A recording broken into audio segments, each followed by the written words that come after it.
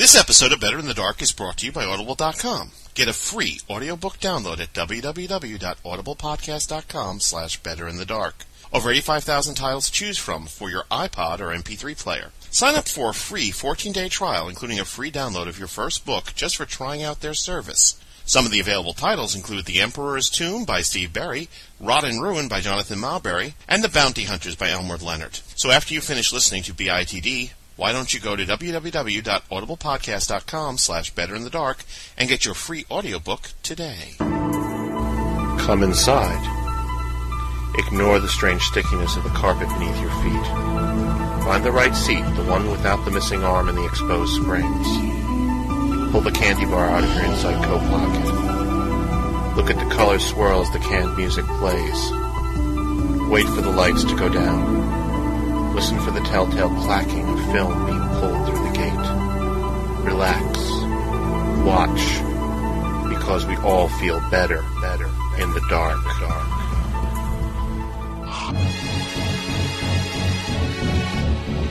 Two lights. HY.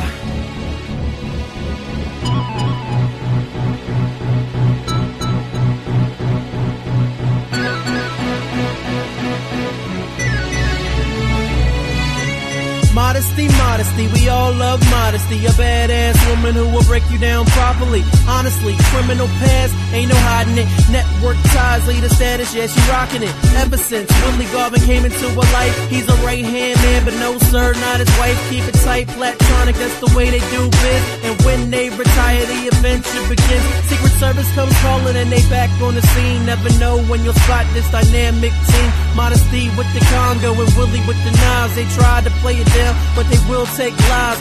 Let me be real with you, I'm behind. Tom and D do the show, I'm the music mastermind. Modesty Blaise coming at you 96. I'ma keep a low pro, watch out for nameless chicks. Two lights. HY.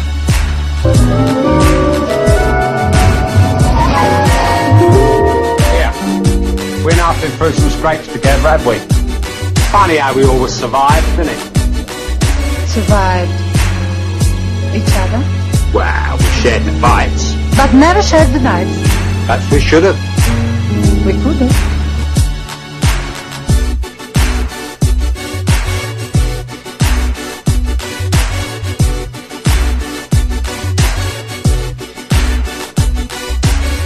And until we get back in touch with you, go watch that movie. right, Davin? Go watch that movie. Modesty! We're singing with a tear in our eye. Especially a tear because this is a character both you and I know from the excellent novels written by Peter McDonald. And this is a character that you know how deep and abiding my love of this character is. Oh, mine too. I've loved this character for a long time, and apparently this is a character that Chris Claremont really loves because he's poached her origin for not one but two characters. Let's not forget Jerry Conway. Really love this character. Yeah.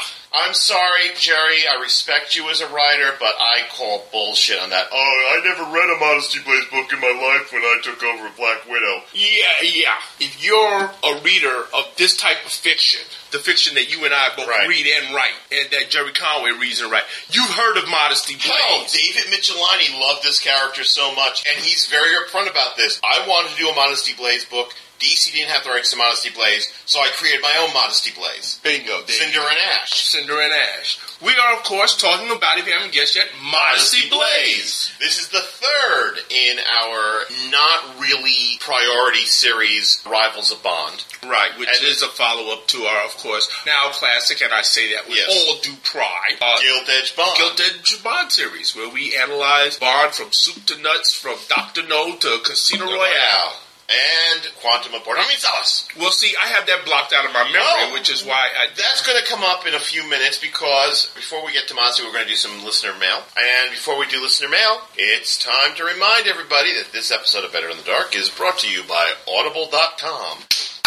which invites you to try out its service for a free 14-day trial, including a free download of your first audiobook. They have over 85,000 titles to choose from, although, oddly enough, none of them related to Modesty Blaise. Most of these are available for free. Some of these are available for $7.50, and there's something for everybody's tastes. I have picked out 3 books, like I usually do as suggestions. Once Upon a Spy by Keith Thompson. Spy, an Alex Hawke thriller by Ted Bell, narrated by John I Am the Best Luthor Ever, Suck It, Gene Hackman, Shea. And Spycraft, the secret hit, and Spycraft.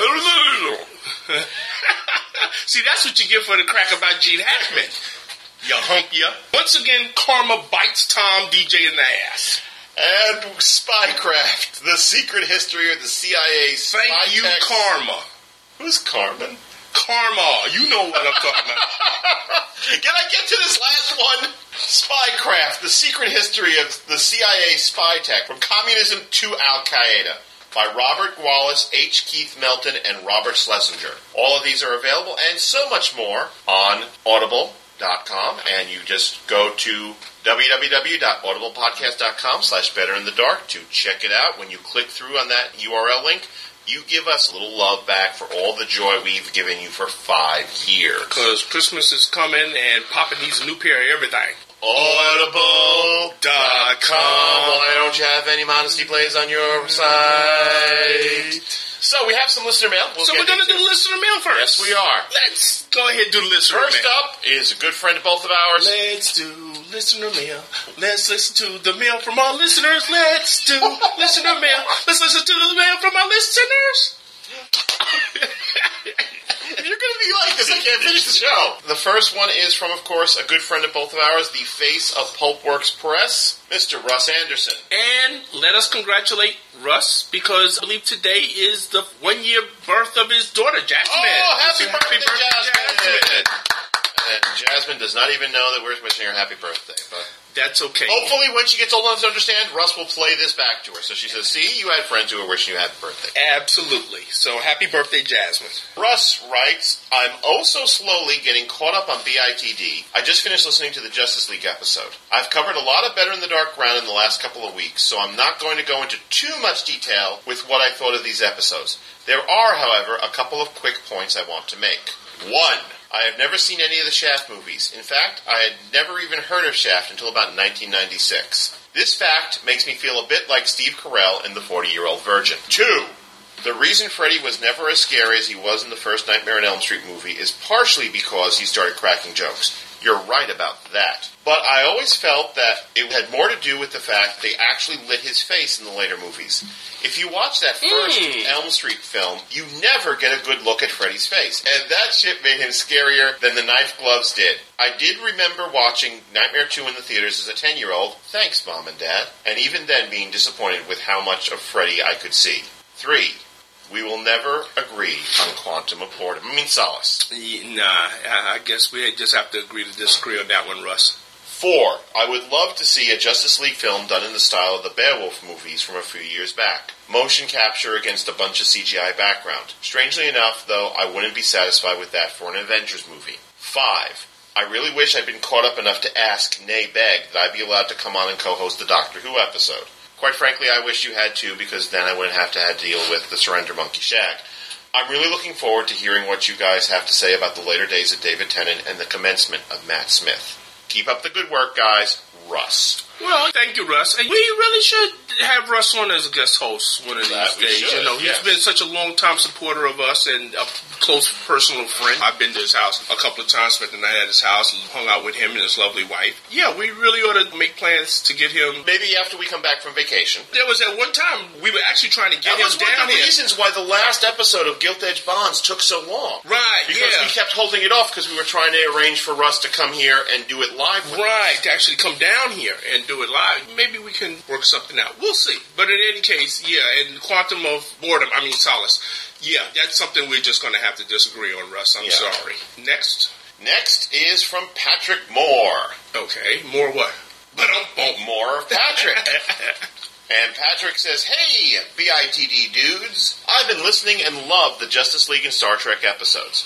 My cousin is a big Star Trek fan, and I plan to send a copy of both Star Trek episodes to him by email. You guys should remember me that I wrote an email about my writings at JLU 2001 many months ago. I still love the Marvel the Movie series and would like for you guys to take on the other superhero films like The Incredibles, and you already did Kick-Ass. Speaking of animation, have any of you seen any other animated films than Mr. Fox? I do like Pixar and all, but I miss the 2D animated films. Hollywood needs to go back to its animated roots than doing all this turning cartoons to live-action crap. Now to the fanfiction side of my letter. Derrick, I know you love pulp heroes, and I'm here to tell you that I'm working on a Shadow Green Hornet crossover project. The story will be similar to the 60s Batman Green Hornet crossover, but with a retired Lamont Cranston asking the Green Hornet's help to stop a killer using the Shadow's name and likeness to kill innocent people. I'm a big fan of old radio dramas, and this was an idea to bring two heroes from different eras to do the team-up. I never read DC's so-called Doc Savage series, and they need to cancel this first-wave project, like you said. And don't get me started on the second Spirit movie from last year. I find the original TV movie instead, with Nana Visitor. As a fan-fiction writer, I love my characters, but I don't love my characters, like a certain comic book writer who shall never be named on your show. Voldemort! Just kidding. I wish you guys luck on your 100th show. Patrick. Well, thank you very much, Patrick. And when that fan fiction is finished, Patrick, please send us a link and we'll post it on the message board and also distribute it amongst our friends who are pulp people. Absolutely. Going back to Russ's message just for 1 minute. Don't worry, Patrick. I'm going to get to some of the things you said, but I want to mention, I think he's absolutely right about doing the Justice League movie as a combination of motion capture and CGI. I actually think that it's really the only way you could do it and do justice to it, because if you had to do it in live action, I really don't think it would work for some reason. But he's right about the Avengers. I would want to see the Avengers in live action, but Justice League movie. Have you ever seen that movie he talks about, Beowulf? No.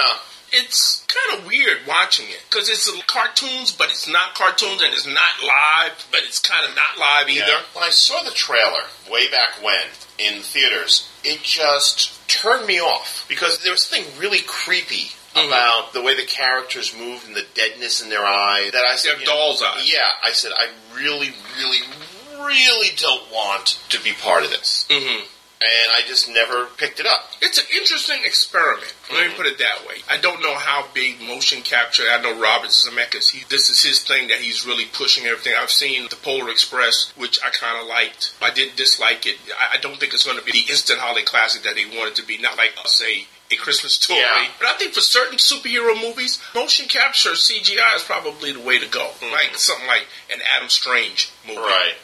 I think I'd like to see that motion capture CGI. Well, I don't know. Silver Surfer. I'd like to see that. You know how we touched upon in one of the other episodes we recorded today, the film that Edgar Wright is doing for The Irredeemable Ant-Man. I don't know if it's still so, but originally he was developing it as a CGI film because he figured it would just be better to do it as an all CGI 3D animated picture. Yeah. Because you can deal with really weird landscapes and such very easily. And Edgar Wright is one of these guys, believe it or not, I only just saw Shaun of the Dead the other day. And I actually enjoyed it quite a bit, although it was one of these things where it's like I enjoyed it. If I watch it again 3 months later, am I going to enjoy it as much? Well, you're ahead of me because, believe it or not, I still have not seen Shaun of the Dead. I've seen Hot Fuzz. I didn't love it like a lot of people did. People went nuts over it. I thought it was a cute, amusing movie, and I chuckled. I didn't think it was a gut-busting laugh fest like a lot of people seem to think it was. But no, to this date, no, folks, I'm sorry. I've never seen Shaun of the Dead, though I hear it's very good. It is very good.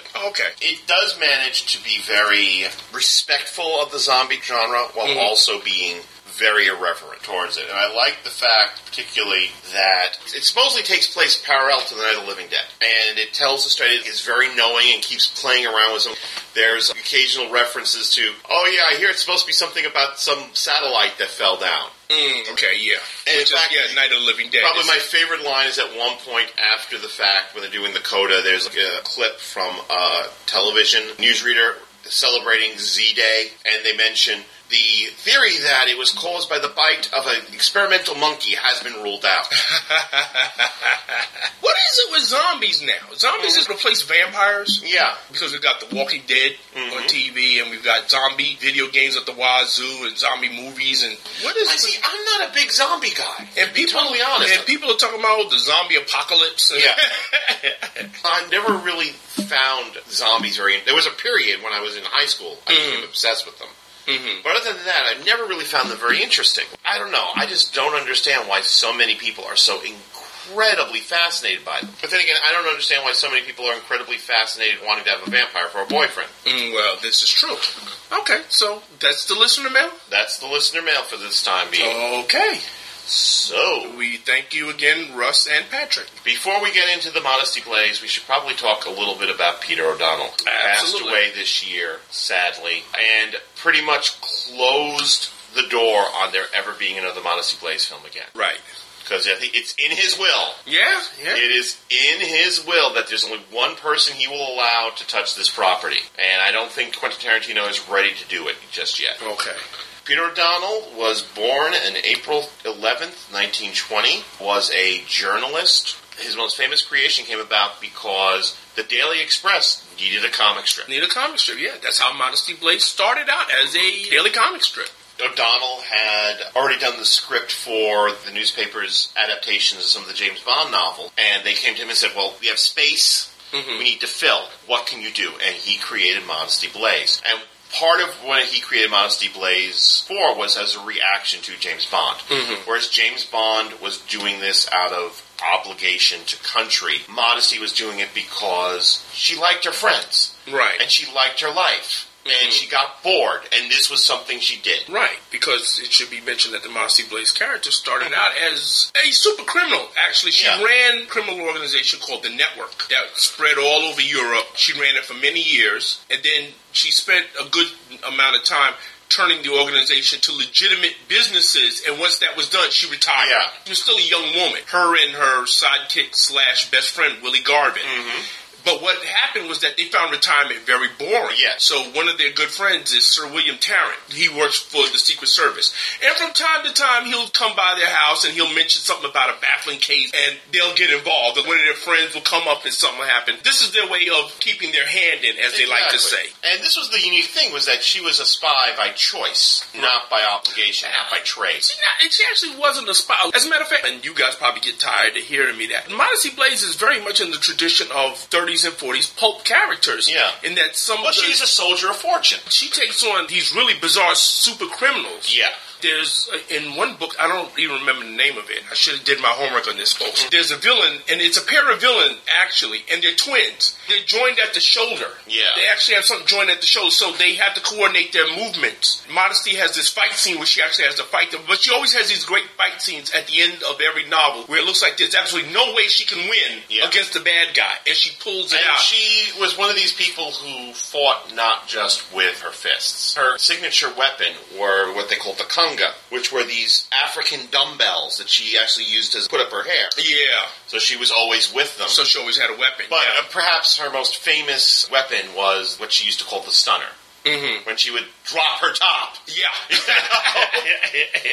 Patton was so stunned at the beauty of this half-naked woman that she was able to beat the crap out of her. Or frequently, Modesty would take a hit in order to kill. There was one book I remember, she actually lets the bad guy stab her and twist her body so that it doesn't hit her kidney. She actually takes it, but she's able to break the guy's neck. All told, O'Donnell wrote 11 novels. Most of them were actually adapted from the daily comic strip. It took a certain amount of time for a storyline to be finished, and then he started a new one. And when they started being published as novels, some of them were original, but most of them, that's how they started. Although he never intended on being a spy novelist. The reason he decided to bring Modesty to the books is tied in with our first stop on this journey. Oh, and what's that, Thomas? 1965. He was contracted by Joseph Losey to write a script for a Modesty Blaise motion picture.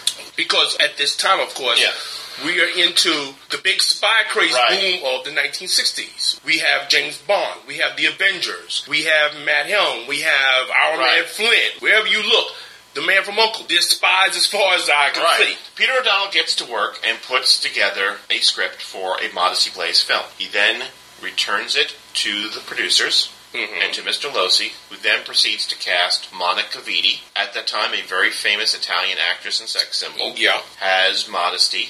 Terrence Stamp has Willie Garvin, her best friend and former enforcer in the network, and has Sir Gerald Tarrant, Harry Andrews, and most importantly has the villain, Gabriel, Derrick. And a couple of months later, he's invited to the premiere of the movie. Yay! Excitement.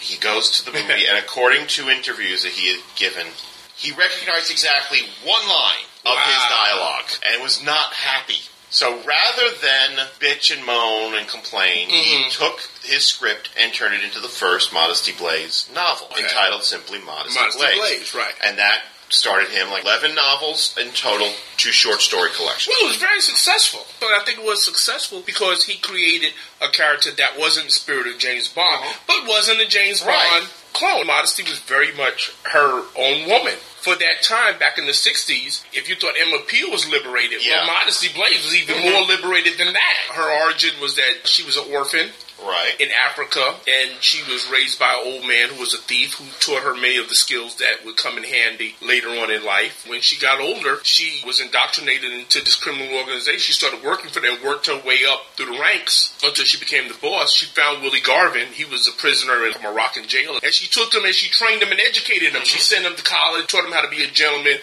and as a result, he worshipped her. And he was her sidekick, her best friend, her bodyguard. And they had one of the most interesting relationships in all of fiction, because O'Donnell, unlike a lot of people, showed us that a man and woman can work together and never have a sexual relationship. People was, well, that doesn't make any sense. And even in one of the books, Modesty and Willie tell somebody, because somebody asked them, how come y'all just never not boots? They respect each other too much to do that. Even though they do love each other, they don't love each other in that way. Even though I do think there is one novel where they do have sex. As part of a ruse, yes. And as part of, in order to fool somebody, This movie almost broke me. And that's saying something, folks. This movie, it was almost impossible for me to get through except by looking at it in smaller chunks. I saw this movie years ago when I was a kid. It came on like a Saturday night on Channel 7, and I really didn't understand it. Oh, it's totally nonsensical. That's one of the reasons why it hurt my head so much. Mm-hmm. It is a totally nonsensical film. By the time that Modesty Blaise gets made, psychedelic cinema is in full force. Mm-hmm. So not only do you get this story, there's a tongue-in-cheek campy element to the way the movie is put together. There's this bizarre set design aesthetic going on. There's just a lot of just strangeness for the sake of being strange. Now remember, there's actually only one scene where Monica Vitti, she has, because Modesty Blaise has dark hair, and she's a blonde. Mm-hmm. I think there's only one scene where she puts on a black wig, and she's got her hair done. In the because it's the one where she infiltrates the apartment of the person who is her romantic interest. And he, for no readily apparent reason, has a life-size portrait drawn by Hardaway, who was the artist for the first couple of years of the Modesty Blaise comic strip, of Modesty Blaise in her trademark black cat suit, and she comes out from behind it dressed exactly like that. And he's like, I preferred you better as a blonde. She goes, okay. Yeah. Literally snaps her fingers and changes back to Monica Vitti. One of the biggest problems with me about this film is Monica Vitti herself. Horribly miscast. I'm sure she's somebody's idea of attractive, but she comes off like a drag queen trying to pretend to be Modesty Blaise. She's way out of her depth, and you cannot understand 90% of what's coming out of her mouth. Oh, that is her actual voice? Yes. Oh, okay. You cannot understand what she's saying half the time. She's overly made up. The big red lips. Yeah. It's just horrible. The way this movie is structured, where you have things like in the middle of nowhere, in the middle of a chase scene, they pull over and have a musical number. And I'm like, what the fuck is this? This is a movie that actually, you have to wonder, well, did anybody actually read the script O'Donnell wrote, or did they actually even read the comic strip to know the tone that they should take with this? It's so freaking... Poor Terrence Stamp, somebody that we have touched upon once or twice, somebody I really, really respect as an actor. What the hell is he doing in this movie? He's a good actor. I love Terrence Stamp, but he, as well as Monica Vitti, was miscast. Yeah. He's just not... When I think of Willie Garvin, I don't see Terrence Stamp. Because Willie Garvin's supposed to be this enormous towering person. Yeah, physically imposing. Yes. Well, Terrence Stamp can be physically imposing. Yeah, he can be, especially now. Especially if you ever seen that movie, the one that we've talked about The Limey. Yeah, The Limey. Yeah, he can be imposing now. But back then was very early in his career, and he simply couldn't pull it off. Yeah, it's filled with stuff that's just there. Like, for example, I think like a telling moment in this movie is towards the end, in the climax, where they're all fighting on top of Gabriel's castle, and they've just hung Mrs. Fothergill. It's funny because in the novel, she's supposed to be this grotesque, hunched-over Scottish woman that Gabriel is married. In the movie, she's this slim, model-bodied She's a maid. Yeah. Took Rosa Klebb and turned her into Raquel Welch. Yeah. So he's trying to make his escape, and at one point he looks up to see if Modesty's following him, and takes off this wig he's been wearing. Yeah. Okay. And you're like, why? The whole point is about there's some sort of diamond, and there's a sheik, and I hated this movie. It's sad. I really hated this movie. The she cracks me up. He's adopted Modesty, but adopted Modesty as his son. Yeah. And that's what he calls her throughout the movie. He calls her my son. And people say, well, why does he keep calling you? And she's like, oh, well, he adopted me as his son. Now, actually, I found that kind of cute and endearing that he considers her in spirit to be a man, to have the soul of a warrior. So that's why he called my son, my son. That's actually kind of cute. There is nothing in this movie I can point to as being a good point. It's a totally worthless movie. It is so long. Because it's so inept. It seems twice as long as what it actually is. Oh my gosh. Literally, it was so bad when I returned to it again to watch it for this thing. I literally could not endure more than 10 minutes of it at a time because it's just so twee and so smug and so pleased with how clever it is. Smug, that's the perfect word for this. It's so smug with itself. Yeah. And I watched it. It was this past summer. It came on as part of Turner Classic Movies, their wonderful Underground series. I TiVo'd it. Because I knew what was going to happen, and I was right. I have to literally stand up to finish watching this movie, and I was down here and I was doing laundry, because if I'm sitting down, I keep falling asleep. And what amazes me is that this was done in 1966, and there was somebody alive that would have been a perfect Modesty Blaise. And who was that? Raquel Welch. Raquel Welch, who went on to do Fathom. Yeah. Which is much more in the spirit of Modesty Blaise than this movie. Who, because of her American Indian blood, had that exotic look to her. The same thing that I would say, because you and I have talked about this, that even though I can't stand her as an actress, I think Angelina Jolie would have made... In fact, there are some moments where I see her when she's got her hair up. It looks like she stepped out of that comic strip. Yeah. And I have no idea why, especially since this was obviously meant to be an American picture. This was meant to be a picture marketed to Americans and Britons. Mm-hmm. Why they cast her. Yeah. I think Raquel Welch would have been perfect. Yeah, absolutely. As Blaise. Absolutely. She had the physicality for her. As we've seen in a bunch of her movies, she's not afraid to throw herself into a physical role. Hell, Martine Bestwick. Yeah. Of Hammer Films fame. Mm-hmm. And also from Thunderball. She was in the Bond. And from Russia with Love. Mm-hmm. Would have been a great Modesty. I agree. Once again, the look is so dead spot perfect for her. I don't know whether the fact that they kept her blonde was because she was so vain she didn't want to act under a wig. I think that's probably what it was. It's pretty apparent to me that she was sleeping with somebody in order to get this role. I've seen this movie maybe 2.5 times. You look at it and it just squirms around and it's just there and you wonder to yourself, why did this movie get made? And I can only imagine how disappointed Mr. O'Donnell must have been. Well, this is something we're going to get back to as we go through the other two films. Okay. Disappointment. O'Donnell has been so discouraged throughout the years that he has it in his will that no one but Quentin Tarantino is allowed to purchase the rights to his character. It was not well received in the box office. It did not do well, and it pretty much made Modesty Blaise radioactive. Oh, yeah. We probably would not have seen another Modesty Blaise film for a long time. Well, we did get something else. This is something that we're going to have to stumble about in the dark for, because neither of us have ever seen this. In fact, I didn't even know this existed until after the fact. I didn't know it existed until you told me. You know how I found out it existed? Is this a TV pilot? This is the TV pilot. Okay. We're going to 1982, the Modesty Blaise TV pilot. I only knew it existed after the fact because this was during the period where I was reading Weekly Variety. They reviewed the pilot after the fact. This is a busted pilot called simply Modesty Blaise, which was produced by Barney Rosenzweig, directed by Reza Baldigi, and written by Steven Zito. They cast Has Modesty Ann Turkel. Oh, I like Ann Turkel. Once again, Ann Turkel is an all-American girl. Big teeth, blonde hair, all over. Very much not who I think of when I think of Modesty Blaise. Exactly. She's Modesty. Lenny Van Bargen is Willie Garvin. Never heard of him. Keen Curtis plays Gerald Tarrant. Oh, okay, ball guy. Sab Shimona plays Wang. And Carolyn Seymour played the villainess. Okay. Who was called Debbie Defarge. Exactly. You know there's a problem when your villain is named Debbie. Debbie.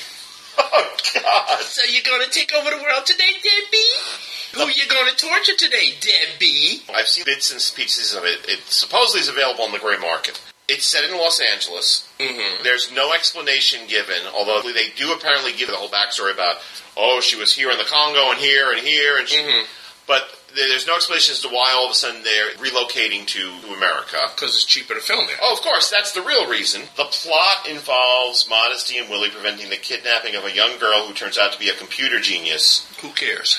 Because the villain, Debbie, wants her to program a supercomputer so that she can fuck with the stock market. Debbie. You don't want to do that, Debbie. Oh, God. How do you decide when your name is Debbie to become a supervillain? Yeah. Is it like you don't get into the right fraternity or something? Fudge. I'll show them. I'll rule the world. Oh, God. Because I'm Debbie Defarge. That's right. Oh, God.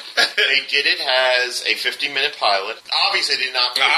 Obviously, since we didn't have a Modesty Blaise TV series. But the pilot was dumped, because we've talked about this before, back in the 70s and 80s, during the summer, instead of doing a summer series, they had ABC Summer Playhouse. Yeah. Usually Wednesday nights. Yeah. They would show busted pilots. From all it reports, this is another insult to Peter O'Donnell. Mm-hmm. This was another slap in his face. And I think it was probably fortunate that this thing got buried so quickly. Although I got to admit that maybe at one convention, if I come across it, I might still buy it because I'm still curious. Yeah, you might as well face it. You're curious to see it anyway. If it's as bad as it... Sometimes you want to see something just to see if it's as bad as people say it is, because you can't believe it's that bad. According to the write-up here on Wikipedia, they do demonstrate Willie's knife-throwing skills, and I'm assuming they don't obviously have topless Anne Turkel, but they do have some version of the stunner. Yeah, because that was Willie's whole thing. He was a knife man. He was better with a knife than with a gun. Because frequently he would give a gun to Modesty instead of... I don't need this. Yeah, I don't need this. Yeah, I'd rather have my knife. So that was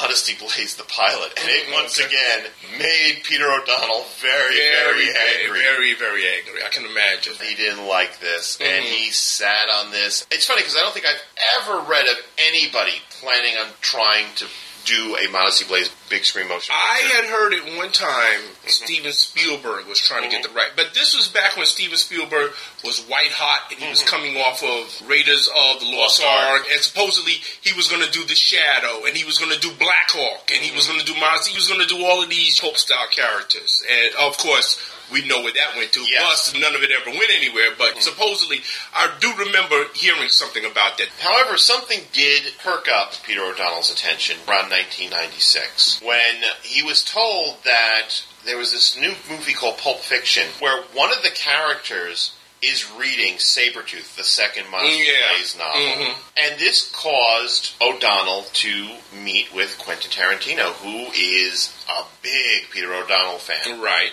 You know how Quentin Tarantino is around people who he really admires. He was total fanboy, I'm sure. He turns into a total fanboy, yeah. Somehow, Peter said, I would give you the rights for this. I think you would have respect for this. I think for a while, Tarantino talked about doing it, but he just didn't have the time. Now, remember when there was all that rumors and me and you was really got excited when they were talking about that for a while? It looked like Quentin Tarantino was going to do Casino Royale, and he said he wanted to do it in black and white in period, and we would say, yeah, he would probably do Modesty Blaise like that, too. Yeah. He would do it in period. Tarantino couldn't do it, but he said, my friend who turned me on to your work is a good filmmaker. Can I get the rights and we'll do something that'll be a direct-to-DVD movie that'll set up for a bigger movie if I ever get the chance to do it? I gotcha. O'Donnell said, yeah, sure. In fact, there is a DVD extra of O'Donnell being interviewed in the twilight of his life on this DVD. Really? I have to get that. What they came up with was 2004's My Name is Modesty, which was always intended to be a direct-to-DVD feature. Oh, it was meant to be done on a budget. The idea was it keeps the brand name alive without killing it. So that if Tarantino decided after finishing Grindhouse or after finishing Kill Bill that it was time for him to do his Modesty Blaise film, he could do it. In essence, what we got here is another pilot, more or less. Yeah, a pilot. And it's weird because it's probably the least rhythm of the three things we're discussing.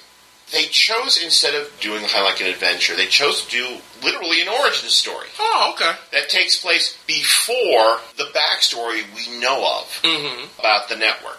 So it starts with British actress Alexandra Staden, who is also probably the closest we've ever gotten to Monica among the three films. That's not saying much, though, because I think she's got a little bit of Eurasian blood in her, because she definitely has a slightly exotic look to her, but she's way, way tall and way, way skinny, which to me is not what Modesty Blaise is supposed to be. Right. The story involves Modesty working at an illegal casino in Paris, run by what will become the network.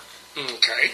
It is attacked by a group of gunmen who are planning to rob this casino. And Arabian Nights style, seriously, Modesty Blaise kind of distracts the leader by getting him involved in a card game. And they exchange stories, and she tells him the story of how she got to be here.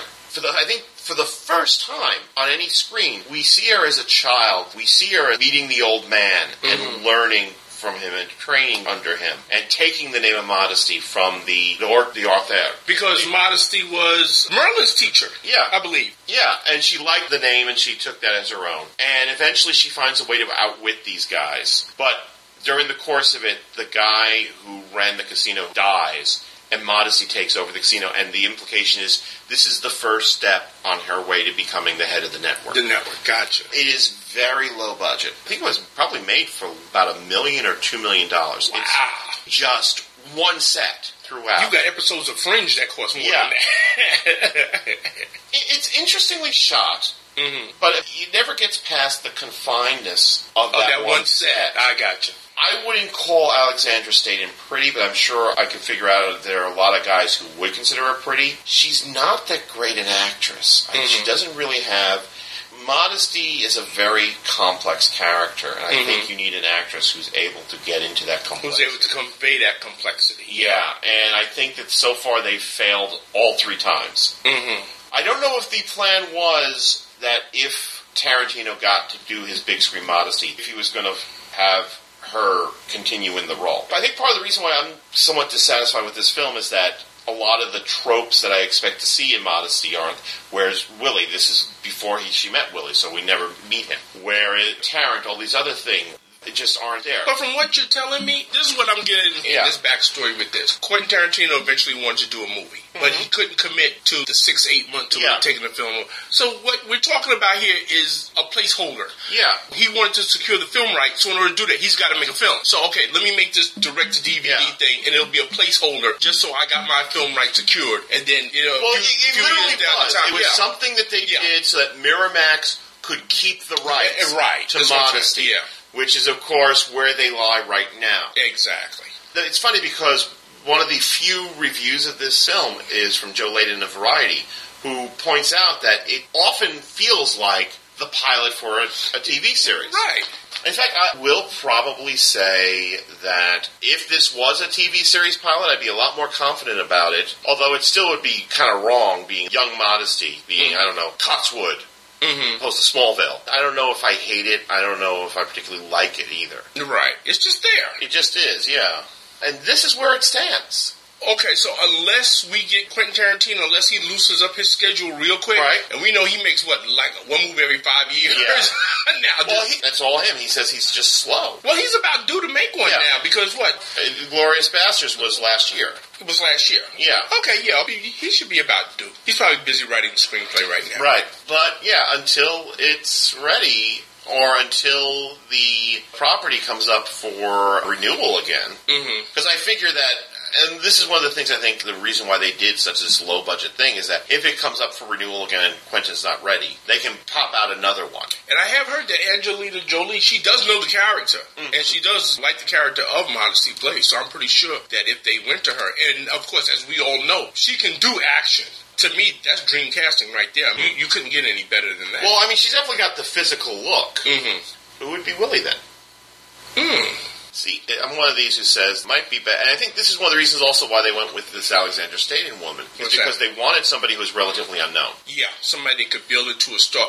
Bottom line, somebody wouldn't ask for a lot of money. Yeah, because if you're going to get Angelina Jolie to play Modesty, well, that's $20 million. I mean, right? It's funny because that's $20 million right there. You look through history, and there are, like, for example, back in the 80s, I would think Patricia Charbonneau would make a really good Modesty Blaise. We were dealing with the dark hair, the slightly exotic look, although she's more Nordic than Yeah, but you need somebody with kind of exotic look. Modesty Blaise doesn't look like the girl next door. I'm sorry, but she just doesn't. But that's it. It's a very sad, even more so than the Matt Helm films. This is actually a sad kind of, at least there's one that we can maybe recommend. It's so sad because Modesty Blaise is such a terrific character. Yeah. She's so great. I urge you guys out there, if you have not read it, go to your used bookstores, go to Amazon.com. This isn't like, let's say, the Fu Manchu series, which we're going to get to once TMC gets around to showing them all, where the source material is not that coherent. Because if you ever read a Sax Rohmer novel, it's more along the lines of, well, they go here and this happens, then they go here and this happens. Yeah, actually, I really didn't appreciate Sax Rohmer until I got older. You see the Fu Manchu movies when you're a kid with Christopher Lee. So, oh shit, I gotta read. So, I'm going to the library and I'm reading them, and I said, well, where's Fu Manchu? Because actually, he doesn't appear. I mean, when he does, you know shit's about to jump off. But you're reading it, you say, okay, well, I want to see Fu Manchu. I didn't really have an appreciation of him until later on. It's the same thing like I was saying at the top of this hour when we were talking about Modesty Blaise. When I was a kid and I saw the movie on Channel 7, I didn't appreciate how bad the movie was and what a disservice it did to the character until I got the book. Yeah. And then I got the books and I said, well, wait a minute, this is so much better. How come they didn't just do this for... Of course, I didn't understand how movies work back then because I was a kid. But I said, well, how come they just don't do this? No, I don't know. And that's the thing that people ask me all the time. They say, well, Derrick, how would you feel if they took one of your books and turned it into a movie? I said, I don't know. It depends on how much they pay me because I'm a whore. Well, I think that Gregory MacDonald, the guy who created the Fletch novels, I think he has the best attitude. When people go, how could you support that movie, Fletch? It ruined your character. He's like, no, it hasn't. My book's right up there. Yeah, exactly, You know, the book's right there. The sad thing is that Peter O'Donnell took this so personally that there are, I think, opportunities which could have happened. But look at it this way. Could you imagine Wolfgang Peterson doing a Modesty Blaise? Oh, sure. Even somebody like, I could see Michael Mann doing one. But let's look at it this way. Peter O'Donnell, he's not like other writers that even though they may have a signature character, they do other things. Yeah. He just did Modesty Blaise. Actually, weird little bit of factoid. What's that? When he wasn't writing Modesty Blaise novels, he was writing historical romances under the pseudonym Madeline Trent. No shit.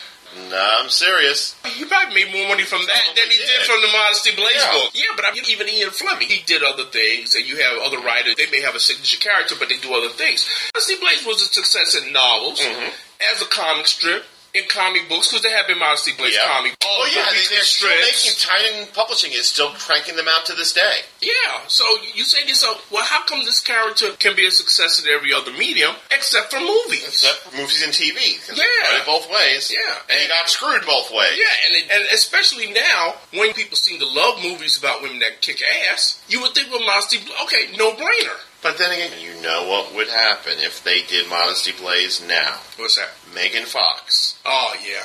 Poor child. Or Emma Stone or some other flavor of the month would be playing Modesty. I think that's the thing, is that I think Modesty Blaise, at least here in America, has become such an obscure character. Yeah. That you and I know because we love the books. Yeah. Over in England, it's a big deal. But here in America, you wouldn't probably get somebody like a Jon Favreau who loved this character so much that he's made an effort to put the casting correctly. Right. I don't think it would happen unless, of course, Quentin. Yeah. You need somebody with that clout. Who loves and respects his character enough with that to clout, do it right. To find the right person to be this character. To find the right story. I don't trust it to a Michael Bay or a Brett Ratner. No. And yeah, you got to have the director, and also you got to have the casting. I've only seen the movie, the Monica Vitti, and yeah, you look at her, no, that's not Modesty Blaise. There's just some people you look at, it's not right for the part. So I would really want to see, even if they couldn't get Angelina Jolie, which I don't think that they probably, unless of course Quentin Tarantino was attached to it, then she would probably do it. Who else do you think could do? I'm thinking. It's funny because I keep coming up with people who could probably have done it back in the old days. Yeah, back in the day, yeah. Like, could you imagine, instead of Monica Vitti, they cast Carolyn Monroe? Yeah. Got the exotic look. Yeah. She's dark haired. She's physical. Yeah, she's very physical. She's got those really dark flashing eyes, which I think is part and parcel. Two things I want in Modesty Blaise is those dark flashing eyes and, how should we put it, generous lips. Pouty lips. Yeah. So at least she's got one of those. I don't know about the lips, but I think that she could have pulled it off. Yeah, I know. It's hard now to think of something. Yeah, I'm trying as much as I don't like her, your Catherine Zeta-Jones might have been a good choice as well. Yeah, Catherine Zeta, again, she has that exotic look. Or, what? I got it. What? I've got it. What? It's somebody who is installed in our Hottie Hall of Fame. Pam Grier? No. Somebody for right now. Okay. Who? Moon Bloodgood. You're a genius. That's why you're here. I was wondering about that. That's why you're here. Moon Bloodgood, yeah. Perfect as Modesty. Yeah, there we go. We got her. And speaking of which, very tangentially, have you seen the second season opener for Human Target? Not yet. I'm going to watch it tonight. We'll wait till after you see it. Okay. Because I've got some weird feelings about that. I deliberately didn't watch it the first night it came on because I had a couple other things that were going on. I want to be able to sit and watch it all at one time and not be distracted. And I know tonight, Okay, good. We will talk about it. And I'll talk, Let's get back to Modesty Blaise. Okay. To sum it up, as far as Modesty Blaise in movies, we can both agree, since we've both seen it, that don't watch the 1966 movie. Don't go near it. If you see a copy of it, buy it, bury it in a ditch so other people won't get to see it. The only reason why I would suggest that anybody see it is if you are doing a study of the psychedelic pop craze film and the spy craze, strictly from a historical point of view, if you want to see it. In movies like Austin Powers, it was heavily influenced by the look of Modesty Blaise. And so if you want to see it purely as a culture... you look at the fembot in the first Austin Powers, and that's pretty much kind of an ideal of what Monica Vitti was running around in. Yeah. If you just want to see this purely from a cultural / historical aspect, fine. As entertainment, absolutely not. There is no entertainment value in this movie. No. None at all. It's truly a grueling experience. Okay. Neither of us have seen the TV pilot. We can only go on here saying most people say it's pretty bad. And if anybody out there has actually seen it, and if you would like to come on and talk about it, yes, please let us know. Let us know, and we'll get you on, and you can Skype us on the show, and you can tell us your impressions of it. And as for My Name is Modesty, a Modesty Blaise adventure, which is the full-length title of that film, I didn't hate it. I don't know, though. It's not what I would expect I'd want to show people as their first Modesty Blaise artifact. Okay. Because it is so atypical. While it does give you the origin story, there's so many elements missing from it. So the bottom line is that for right now, stick with the books. Yes. Okay. Those we can recommend wholeheartedly. Oh, God, yes. Peter O'Donnell kicks ass. Yeah, because I've read most of them. Lucifer is one of my particular favorites. So there we go. There we go. We're probably going to take a very long break from the Rattles Upon series because we're waiting to get a hold of some of the artifacts. Yeah, hopefully, because usually they do. When's Michael Caine's birthday? Because usually that's when they show the Harry Palmer movies. That's what I'm waiting on. Time to go to Wonderbox. Yes, I'm waiting on that so that I can record that. And what I'll probably do is burn them to DVD and let you have them so you can watch it. Michael Caine, March 14th, 1933. Well, then we're talking about next year. Which actually isn't all that far away because as we're recording this, folks, we're a week away from Thanksgiving. Welcome to the official site of Sir Michael Caine. He looks good in that picture. Michael says, catch me in person at one of my book signing events coming over the next couple of weeks. Click here for more information. I'm Michael Caine. And I endorse this message. Right.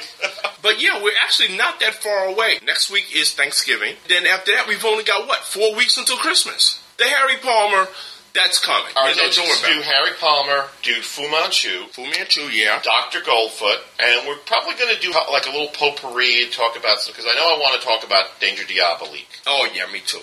You want to talk about the best that psychedelic cinema has to offer. Have you ever seen the Beastie Boys video for Body Moving? No. Where they took scenes from Diabolique and inserted themselves into it? No, I've never seen so that. So, like, Ad Rock is Diabolique. It's just insane. Look it up on YouTube. What is it called? Body Moving? Body Moving. Okay. So, I guess it's now time for administrative. Absolutely. We're sorry this has been a downer of an episode, folks. No, it hasn't been They need to know these things. Yes. And we did say that we was going to do it. Not every episode is going to be us heartily endorsing stuff. We do this so you don't have to. Yeah. Not everything is puppies and lemonade. Occasionally, unicorn will not come and shit fairies on our doorstep. I don't know where that came from. But anyway. But you will never forget the image. Yes, unfortunately. When you say that, I automatically think of that Robot Chicken sketch with the nerd who claims that the unicorn comes to him. Oh, yeah. I made it from her special unicorn mayonnaise. So anyway, whether you love us, whether you hate us, whether you want to say that you actually think that Monica Vitti was the right choice to play Modesty Blaise, nincompoop. In which case, I think you are riding a unicorn that's shitting fairies. Yeah. There's a number of ways in which you can reach us. You can email us at betterinthedark@earth2.net. That's betterinthedark@earth-2.net. You can join our message board at betterinthedark.proboards.com. You can join the Better in the Dark Facebook group by just going to Facebook and looking up Better in the Dark and joining us there. We frequently put up little previews of the shows, little supplementary material, that sort of thing. You can also become our friends on the Facebook, because we're both there under our own names, not under, like, cute, funny names. Nope. I want you to find me. That's right. Matter of fact, I defy you to find me. I dare you to find me. We both maintain live journals. Derek's is Derrick Ferguson's Notebook. And Tom is Space Monkey Mafia. You can also purchase books with stuff by Derrick and the one book with stuff by me at pulpworkspress.com. So until next time. Where you hopefully will not have to hear an Italian actress mangle an English woman character's dialogue, while a very good actor who otherwise is out of his depth sings along with her. All I can say is, go see that movie. Actually, in this case, don't go see that movie. Don't go see that movie. Good night. Good night. Have a good Thanksgiving. Modesty Blaise, the female answer to Julius Caesar, Genghis Khan, and those others who burn cities to save civilization. Body moving, body moving, body moving, we be body moving. You've been listening to Better in the Dark, featuring Thomas C.J. and Derrick Ferguson. Special thanks go out to Scott and Chris of Two True Freaks, the Film Sack crew, the Joffrey Street Gang, Eric Fromm, and of course, the lovely members of the Better in the Dark message board at betterinthedark.proboards.com. Better in the Dark would like Moon Bloodgood to contact us immediately for an audition for the Modesty Blaise role. We'll start with your stunner. Send all comments, praise, hate mail, love letters, and pipe bombs to betterinthedark@earth2.net. That's betterinthedark@earth-2.net. Please vote for us on Podcast Alley, and why not leave a review of us on iTunes? Hey, maybe you can even visit the Better in the Dark Central site at www.bitdsite.com. And don't forget to check out all the amazing music available at www.b-com. Better in the Dark is a Conspiracy Productions presentation in association with the Earth2.net community of podcasts. All material copyright Thomas C.J. and Derrick Ferguson. Until next time, remember, if your name is Debbie, you might want to take on a cool pseudonym if you want to rule the world.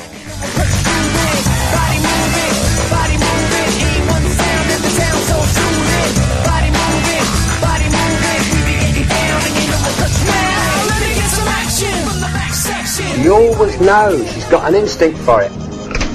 Hello, Princess. I need you here, Willie. She needs me here and all.